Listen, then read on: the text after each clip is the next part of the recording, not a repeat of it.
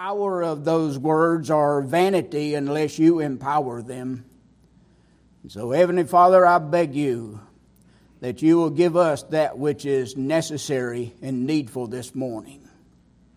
In Daniel chapter 4, we see that Nebuchadnezzar was a man who personally experienced the sovereignty of God. The word sovereign or sovereignty is not recorded in Scriptures. Its synonym is omnipotence, and even that word is recorded only once in Revelation chapter 19 in verse number 6. But sovereignty and omnipotence simply means the supreme and unchallenged power and authority, and Jehovah God is the only one who has sovereignty over men and over creation. Only Scriptures identify as Jehovah God with this sovereignty. Another word that we find in Scripture that is synonymous with sovereign and sovereignty is Almighty. In the Hebrew, it is Shaddai. And the word El is the Hebrew word for God. We put the two words together and come up with the person and title of God Almighty, or El Shaddai.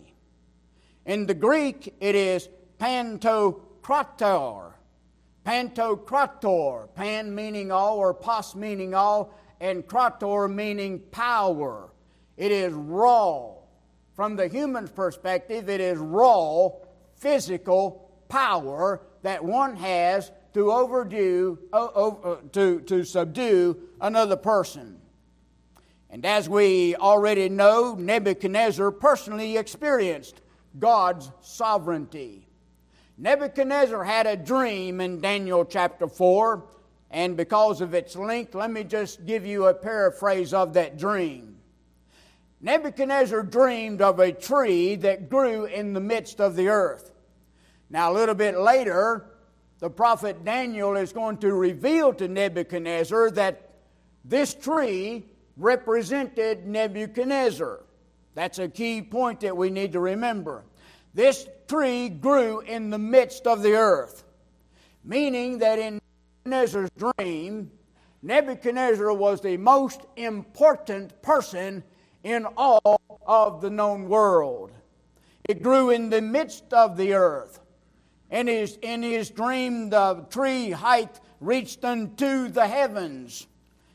And also that all the beasts and the birds of the air enjoyed the shadow of it and nested in the branches thereof, meaning that the whole world was nourished and protected by Nebuchadnezzar and by Babylon. But we also can read in this chapter of a heavenly watcher and a holy one that came down from heaven and condemned this tree because of its pride and of its arrogance and of its usurping God's power and authority. We understand that the tree was cut down and a band was placed around the roots, meaning that the tree would one day receive some restoration. But during that time, 7 years or 7 times would pass over this tree. And we believe that that was the 7 years of Nebuchadnezzar's insanity that he suffered there because of his pride. Nebuchadnezzar, before this happened, was the most powerful man of his day. He was the king of Babylon for 43 years, from 605 BC until approximately 562 years before Christ. God permitted him to conquer Judah. Babylon ruthlessly ruled the known world at that time. You go over into the latter chapters of 2 Kings and the latter chapters of 2 Chronicles, and you can see of the ruthlessness that Nebuchadnezzar and his armies plied upon upon Israel and Judah at that particular time. And Nebuchadnezzar boasted that he alone deserved the credit for all there was. In Nebuchadnezzar's eyes, there were no equals. In Nebuchadnezzar's eyes, there were no challengers. And in man's perspective, that was the absolute truth. Nebuchadnezzar alone boasted that he alone deserved the credit. We find in verse number 30 of Daniel chapter 4 that Nebuchadnezzar walked into the palace one day, and he looked over the terrace and over the city of Babylon, and he says, "Is not this great Babylon that I have built for the house of the kingdom by the power of my might and for the honor of my majesty?" Nebuchadnezzar is just like a lot of American presidents of late. They are extreme narcissists and believe that all things are because of them, that we ought to fall down and worship before them. And dear friends, I want you to know that one day God will haul them before Him by the scruff of the neck, and He'll give them what for, and He'll make them give an account for the way that they have treated God.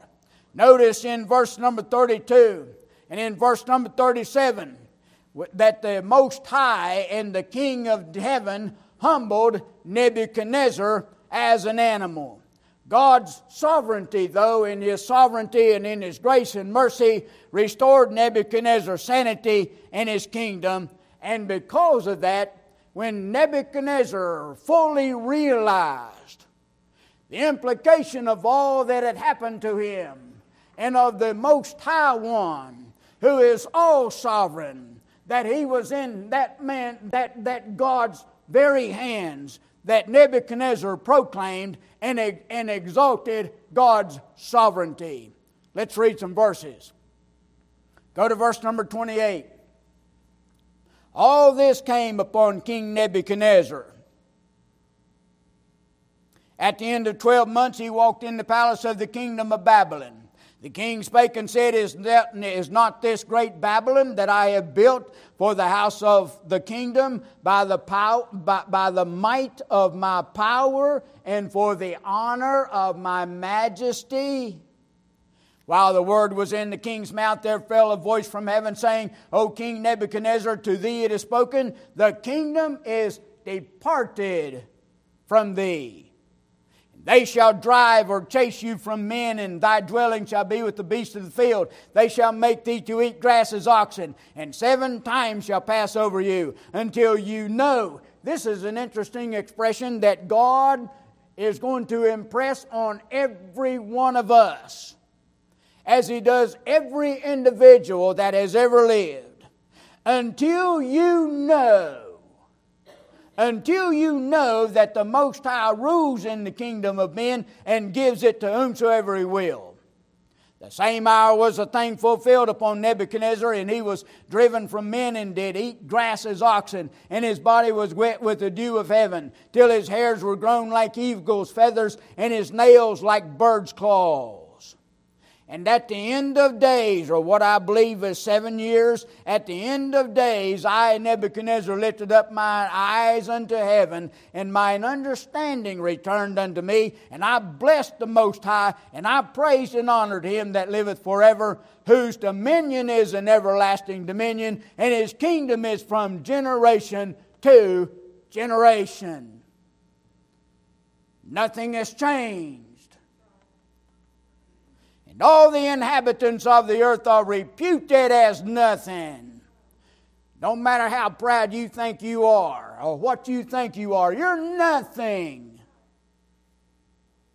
And He does according to His will in the army of heaven and among the inhabitants of the earth, and none can stay His hand or say unto Him, What doest thou?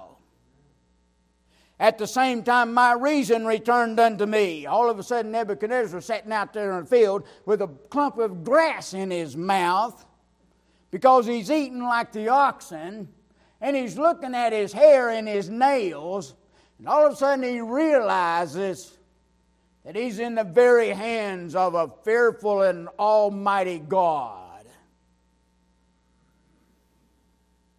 Mine honor and brightness returned unto me, and my counselors and my Lord sought unto me, and I was established in my kingdom, and excellent majesty was added unto me. Notice the implication of those words is that Nebuchadnezzar didn't do this on his own. Somebody intervened in Nebuchadnezzar's life and restored it for him, and Nebuchadnezzar is about to tell us who it was. Now I, Nebuchadnezzar, praise and extol the King of heaven, all whose works are truth, and his ways judgment or right or righteousness. And those that walk in pride, he is able to abase or humiliate. Let me give you a few words of introduction. Jehovah God proclaims sovereignty solely for himself. National governments can only claim sovereignty.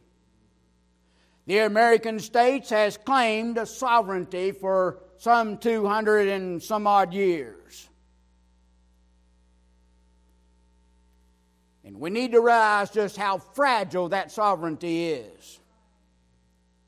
Just a few months ago, I believe it was just a little over 100 days from a couple of days ago, Ukraine proclaimed sovereignty over its borders and geography and people.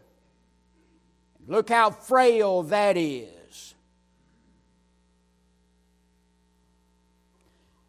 Governments often lack the ability to enforce their sovereignty. Unbelievers scoff at God's sovereignty. May I read Romans chapter 36, and Paul quoted it also in Romans chapter 3. The transgression, by the way, that word transgression implies that these wicked knowingly, willfully, purposefully, and rebelliously by design transgress against God. God says, do not do that, and man says, I will do that. And God says, do this, and man says, I will not do that. That's what that word transgression means. The transgression of the wicked saith within my heart. Now here is David, and David is looking at the wicked within his kingdom and outside the boundaries of his kingdom, and he's looking and he's contemplating and considering the activities of the wicked. And when David looks at them, his only conclusion is, these people have no fear of God. Can we not look at our neighborhoods today and our own cities today? And in my own heart, whenever I watch the little excerpts of the news that I can stand, before I throw something heavy at the television, the only conclusion that I have of the society that we currently live in is that we have no fear of God. Their lives and their speech reflect their irreverence, just like Nebuchadnezzar's did. By the might of my power, and for my own furtherance of my majesty. And God says, okay, we'll see about that. Governments defy God's sovereignty, do they not? In Psalm chapter 2, the psalmist says, the kings of the earth set themselves. Have we ever seen a day and time when we can look at the leaders of the nations of the world on our television and think this person has no contemplation of who God is? They set themselves, and the rulers take counsel together against the Lord and against His anointed. You know who that anointed is? Lord Jesus Christ. Churchianity, not Christianity. Churchianity denies God's sovereignty. Preachers get up in the pulpit and they'll preach a pretty good message, and then they'll ruin everything come invitation time. God will save you if you'll let Him. I don't let God do anything. God does what He wants to. God has done all He can. Now it's all up to you. Thank God that it wasn't up to me. I hated and despised God. I wanted another way of salvation, where I didn't want God at all. And thank God that He didn't leave it to me. God wants to save you, but Satan wants to damn you. It's all up to you. No, it's not. Listen to what Paul says of God's sovereignty and man's salvation.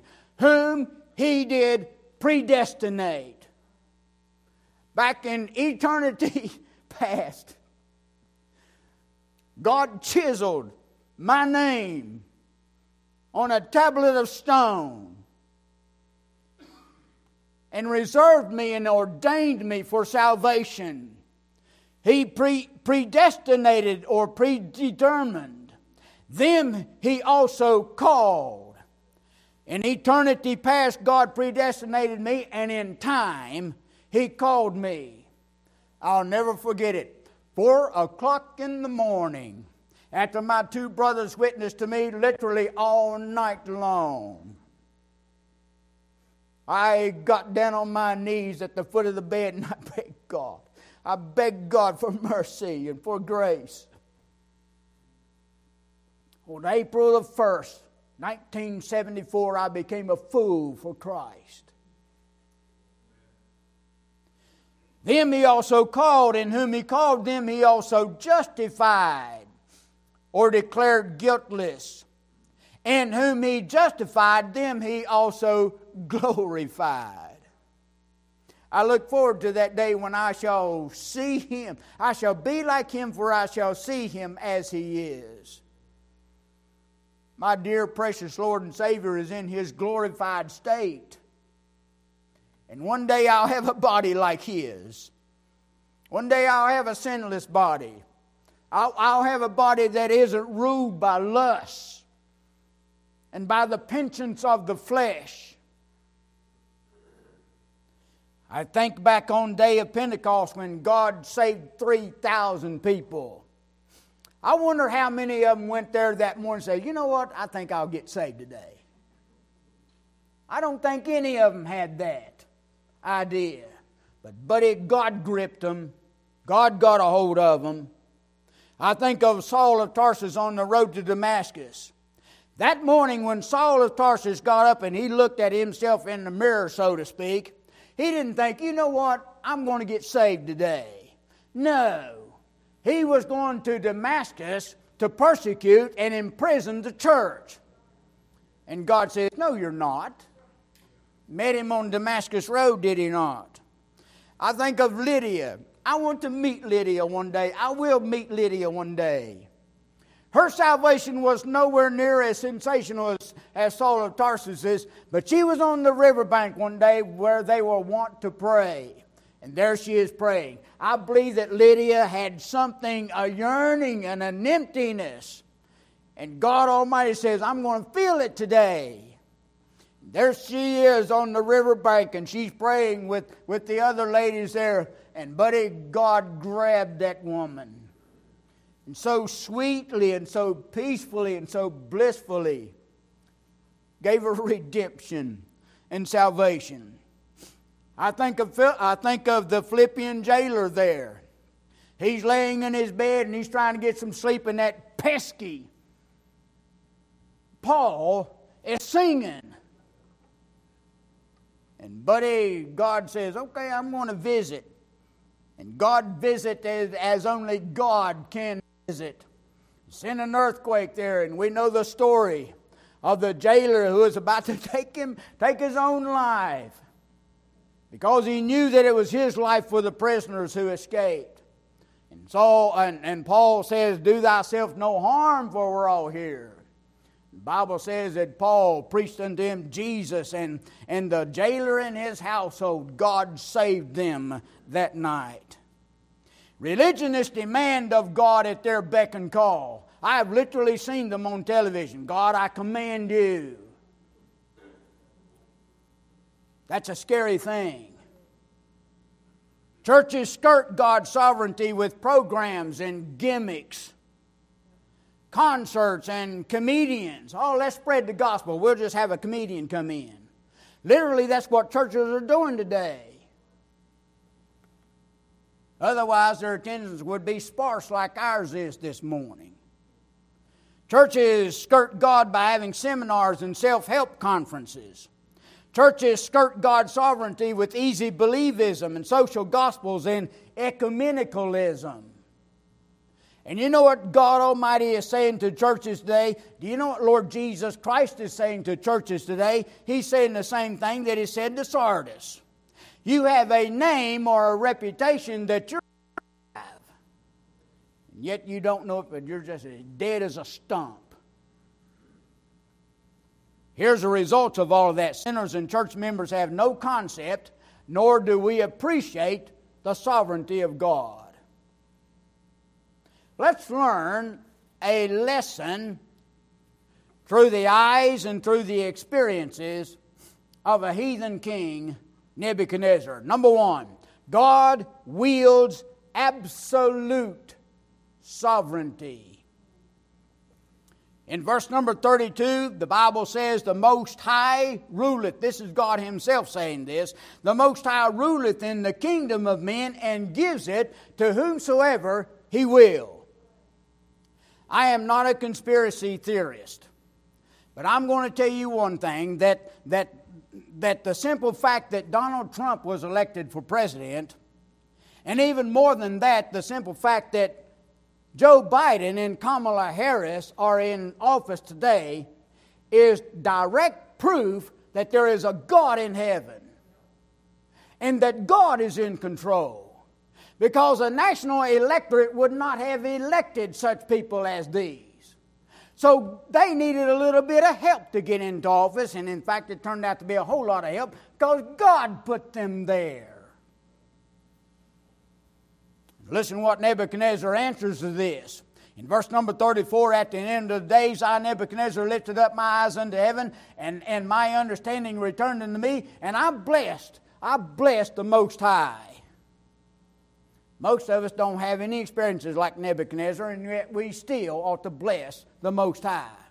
Did you have breakfast this morning? You need to bless the Most High. Are you in good or relatively good health? Then bless the Most High. And even if you're in poor health, still bless the Most High, because He's putting you through that so that you will bless Him for all that He's done. Verse number 37, now I, Nebuchadnezzar, praise and extol and honor the King of heaven. I love it whenever Nebuchadnezzar says, I, Nebuchadnezzar. I mean, he's unashamed of praising and blessing God for who He is and what He did in Nebuchadnezzar's life. Nebuchadnezzar confessed God's absolute sovereignty. Look in verse number 35. All the inhabitants of the earth are reputed as nothing. That word reputed means that God regards them, God views them, God considers them as nothing.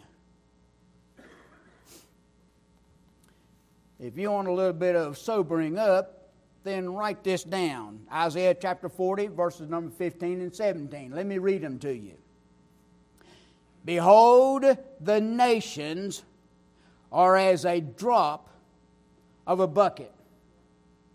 I was thinking about this yesterday. I planted a tree in my backyard. And so I got a bucket of water, and I filled that bucket up so that I could water the hole, put the tree in it, put dirt on it, and then water the ground on top of it. And whenever the bucket was full, I shut the water off and I said, just one more spritz. And so I'll go sort of like that. 4 or 5 drops came out of that hose, and I thought to myself, that didn't do a thing. I mean, what is the use of adding another few drops in a bucket? It doesn't add to the capacity. It doesn't add to the weight. It's nothing. And God, sovereign God, who sits on His throne in heaven, He's looking at the nations of the earth, and He says they're just a drop in the bucket. as much bravado that Putin has, he's nothing but a drop in the bucket. He's not even that, because he's just one national leader over many around the world. And our doddering president who stumbles around the White House, he's nothing but a drop in the bucket. He's nothing to God. Behold, the nations are as a drop in the bucket. Listen to the next expression. And are counted as the small dust of the balance. Can we not see the Hebrew merchant? He has his balance and he sets it out, and somebody comes up to buy some grain of wheat or something or other.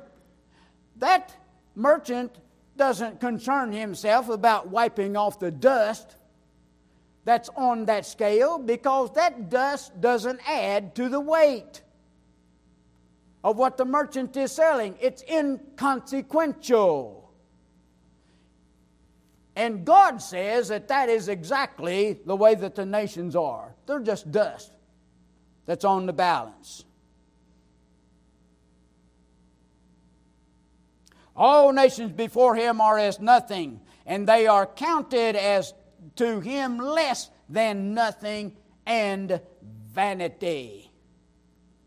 And we here in the American states, we stick our thumbs in our lapels and we stick our nose up in the air so high that if it rained we'd near drown with all of our pride that we have, and we're nothing. It is Jehovah God who appoints humans to power. Romans chapter 13, Apostle Paul says, there is no power but of God.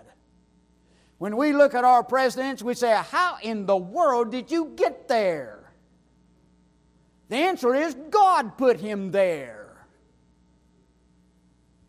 The powers that be are ordained or predetermined, and they are set in place by God. God manipulates human authority as he pleases. We may say, well, I don't like our president. Well, suck it in, because God put him there. Solomon says in Proverbs chapter 21, the king's heart is in the hand of the Lord. As the rivers of water, he turns it wheresoever he determines or wills. Now, I've actually seen this in the past, of heavy rains come along, and rivers literally change their course. It used to curve around this way, now it curves around this way. And sometimes nations fight, because often rivers are seen as boundaries. Nations fight with one another whenever God changes the course of the rivers. And the king's heart is exactly the same way.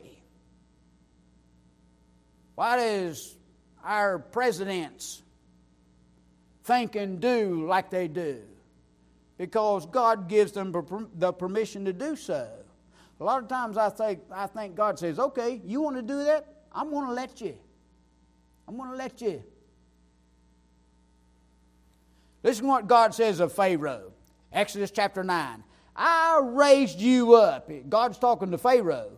I raised you up. In other words, God appointed Pharaoh, and God set him in office to show in you my power. Pharaoh, you think you're it. Well, I'm going to show you that you're nothing. And I'm going to get the praise of it. And Israel is going to praise me for it. And Israel is going to see that there is only one God amongst all the mythological gods of Egypt. Do you know every time God sent a plague upon Egypt, God was proving the non-existence and the vanity of a particular god that the Egyptians worshipped? I'm going to show in you my power, and that my name may be declared throughout all the earth. Listen, in 2022, we're still bragging about what God did in the nation of Egypt. And that whole scenario is a thread that is woven throughout Scriptures. And the God over Egypt is the God of today. And we here in America are touting who we are at the expense of God's honor and praise. And God says, okay, let's see where that takes you. So that my name may be declared throughout all the earth. Very possibly may come about that at America's demise, that the rest of the world is going to step back and suck in their breath and say, wow, I wonder how much God was in on this. So, if God wields absolute sovereignty, not only that, but He also wields eternal sovereignty. Look in verse number 34. This is Nebuchadnezzar, and he's saying this of the most holy King of heaven, that He liveth forever, whose dominion or sovereign rule is an everlasting dominion, and His kingdom is from generation to generation. Nebuchadnezzar had just experienced a lesson of his temporariness. And here he is looking up into the face of God, as it were, and he says, if there is an eternal God, that's you. That's you. I praise and extol you. No other kingdom can make this boast. Nebuchadnezzar described the Most High as Him that liveth forever. And as I like to say, words mean things. What does that word liveth mean? That word liveth is always in the present tense. Nebuchadnezzar is dead and gone. I doubt we can even know where his remains are. It doesn't matter. You know what? Our Lord Jesus Christ died on the cross. He was buried for 3 days. We can't find His remains. You know why? He liveth forever. He's always in the present tense. That word forever means continuous, uninterrupted, perpetuity. Nebuchadnezzar contrasted his own temporary mortality with God's eternality. I was reading a book some time ago of, it was titled Hitler's Elite. And Hitler had a very loyal follower, and his name was Baldur von Schirach. Baldur von Schirach was Hitler's youth leader. And listen to one of his quotes, Baldur von Schirach. Your name, my Führer, is our immortality. Hitler's Third Reich imploded in 1945, where it is highly believed that Hitler committed suicide and his body was burned into ashes. Hitler's Third Reich, which was supposed to last for 1,000 years, lasted for only approximately 12.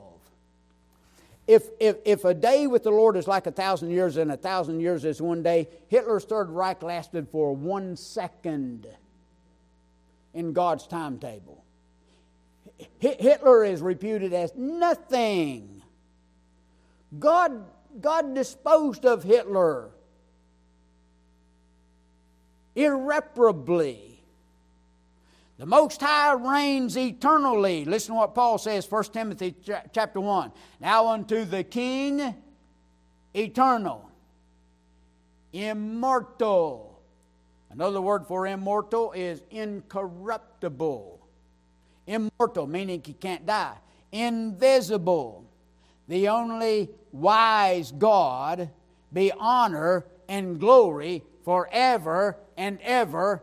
Amen. So be it. Let it be said. God reigns supernaturally. God will never seek the approval or votes. God doesn't campaign for the office of God. In the beginning, God. He will never be affected by approval or disapproval. Polls don't affect God. I mean, how many people in this world today has any concern or reverence for God? Nobody does. Most church members don't. God says, I don't care. I'm God. God will never serve terms of office or term limits. There comes a time when presidents have to leave office. That's constitutional. They have to leave office. Regardless of whether they want to or not, they leave office. God never does. You don't like God? Tough. He's God. God never seeks re-election. God will never die in office. No one will ever assassinate God in office. The Most High reigns eternally. Not only does the Most High, His sovereign is absolute, and not only is His sovereignty eternal, but number 3, God wields universal sovereignty. Look in verse number 35. He does according to His will. I love that expression. Just a little short, succinct little expression that says everything. Let's not add anything to that. He does according to His will. God says, I'm going to do that. Let's stand out of His way. Unless God is using us as His instrument to accomplish His will. God's sovereignty knows no boundaries. The Most High rules supernaturally. We know that by reading in that verse, in the army of heaven. I like that expression. In the army of heaven. The expression Lord of hosts appears so many times in the Bible that I started counting them one time. I'm not going to do that. Just too many to count. You know what that word host means? It means armies. Lord of armies. Not only do I like that word, but I like the plurality of that word. God does whatever He wants to. I mean, God says, you know what? I want to accomplish that. And so He doesn't even have to call up an army. He just sends out an angel. Hey, come here. Go over here and do this. We know that by reading certain scenarios in the book of Daniel.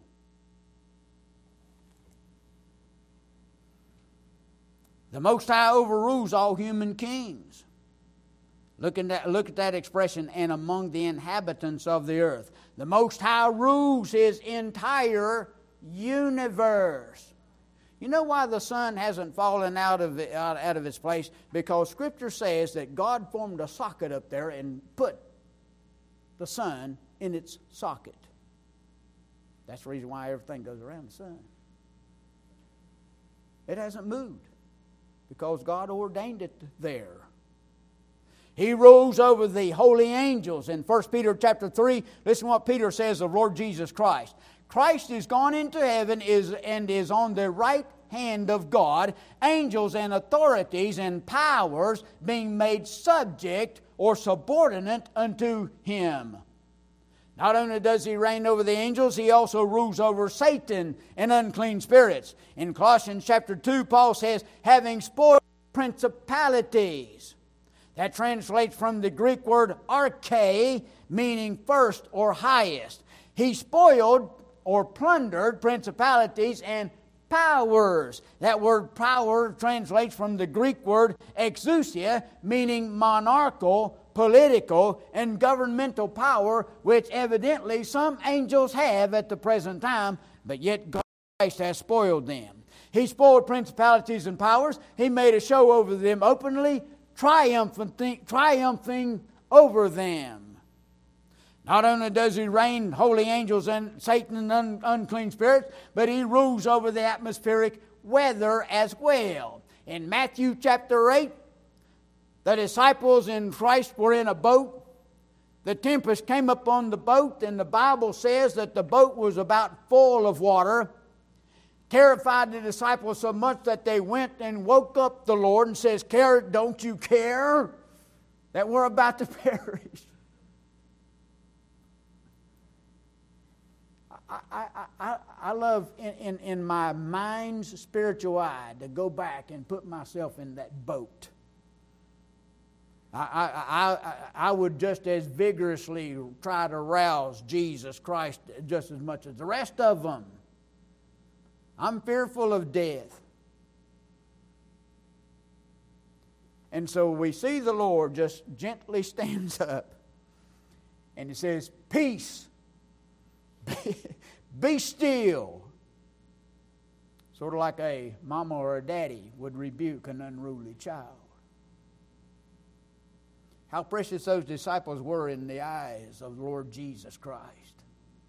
And He rebukes the winds and the waves, and immediately you could see your reflection up in the water. You know what they said? They said, "What manner of man is this that even the winds and the sea obey Him?"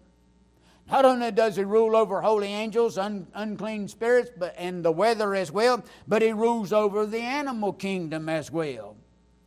Go back into Joshua chapter 24, and Joshua tells Israel that God removed the Amorites with hornets. I went out to mow my yard the other day, and I pulled my lawnmower out from its little shed and I disturbed 3 or 4 wasps. I made myself scarce. And I have seen hornets. They are terrifying little beasts. One, but can you imagine a horde of them? In Jonah chapter 1, the Bible says that the Lord prepared. I love that word. Words mean things. When you look at a word in God's Word, get yourself out a Hebrew or Greek dictionary and find out what that word means. That word prepared means God ordained and sent that fish, and that fish is just sort of swimming around. He wasn't there by happenstance. That fish didn't get up that morning and says, "You know what, I think I'll trail that boat." No, God put that fish there. God prepared that fish. As far as I'm concerned, God created that fish on the spot and said, you swim underneath this boat, because in just a little bit, a backslidden Baptist preacher is going to come your way. And the Bible says that He prepared a great fish to swallow Jonah. And a little bit later on, God said, "Vomit him out." The Lord spake unto the fish, and it vomited out Jonah upon dry land. God is sovereign over the animal kingdom. He is also sovereign over the earth's vegetation. Does that matter? Yeah, it matters. It's His creation. All things are interesting to God. They're His creation. At God's command, in Jonah chapter 4 again, at God's command, a gourd overshadowed Jonah. I mean, the sun came out. It was hot. Jonah complained. God says, "Okay, here's a plant." And that plant grows up literally before Jonah's eyes, I think. And at God's command, the gourd withered. God's telling Jonah who's in charge. I'm in charge. We need to know who's in charge. I'm not. I have very little control over my life. There are so many things in my life that manipulates every moment of my day. Not so with God. God does what He wants because He's sovereign. And here's my favorite in Scripture. In Daniel chapter 6. Remember when Darius appointed all of these presidents, and he put Daniel as chief of the presidents. These presidents, they didn't like Daniel because he didn't worship their God. He worshiped Jehovah God. So Daniel goes to his house, and he looks out the window and he prays, and the presidents knew he was going to be there. They accused him before Darius. Darius had signed a law that if anybody goes to anybody beside Darius for advice or counsel, then they're to be thrown in the lion's den. Daniel broke that. So they hauled Daniel by the scruff of his neck in before Darius. Darius repents, but buddy, it was a law of the Medes and Persians. It couldn't be rescinded. So Darius had no choice but to throw Daniel in the den of lions. Darius goes home that night. He can't sleep. He can't eat. He can't listen to the soothing music that kings would listen to in order to soothe their nerves from the responsibilities and the stresses of rule. And he can't sleep that night. He tosses and he turns. And he turns, and the only thing he can think of is of the man who he has the greatest respect for, Daniel, who is now dead because of the lions. And early in the morning, we find Darius sprinting through the opening into the den of lions. And he opens that and he says, Daniel, was the God that you're able to trust able to spare you? Listen to what Daniel says. The Lord spake, and he says, my God has sent his angel. I just wonder how often God has sent his angel to your side and to my side. Haven't seen him. I don't know if Daniel saw this angel, but buddy, he knew he was there, whether he saw him or not. He said, God has sent his angel and has shut the lion's mouth, that they have not hurt me. Can you imagine Daniel? Here he is in the den of lions, and they're circling him. And all of a sudden Daniel realizes, there's something supernaturally strange going on here. These lions are not acting as lions. One lion goes over there and curls up and lays down. Another one goes over there beside him and curls up with him. And all of a sudden Daniel sees a great heap of lions. Daniel says, I think I'll do the same thing. I'll guarantee that in all the kingdom, Daniel was the one who had the best sleep that night. For he used a lion as his own pillow, and another lion as his own footstool, and another lion as his own mattress. My God's able to do these things. Why? Because he is the most high king of heaven. He rules over the vegetation as well. He rules over all mankind. At the name of Jesus, Paul says, every knee shall bow.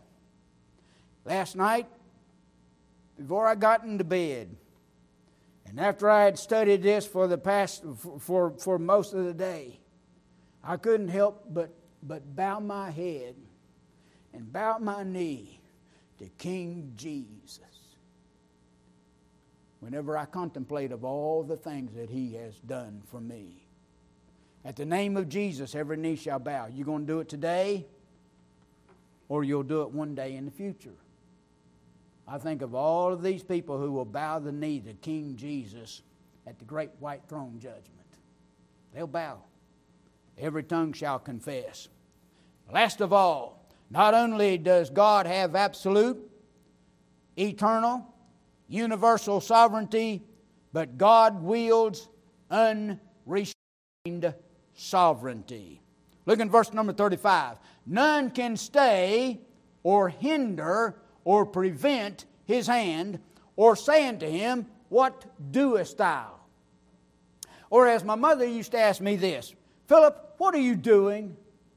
And when she would ask me that question, I would immediately change my behavior and my attitude. A lot of times we approach God in the same way. God, what are you doing? God says, none of your business, especially if you want to act that way. But you're going to experience it. The Most High's omniscience takes no advice from no one. Listen to what the Lord says of Job's know-it-all friends. I read this, and when I'm in the Spirit on this, it grips me to think that this is Jehovah God speaking to Job's buddies. And God has literally said the same things to me. Who is this that darkens or obscures counsel by words without knowledge? There are some things that I've said, and I go back and think about those. Why in the world? I had no business saying. I didn't even know what I was talking about. That's what Job's friends are doing, and that's what God's rebuking them for.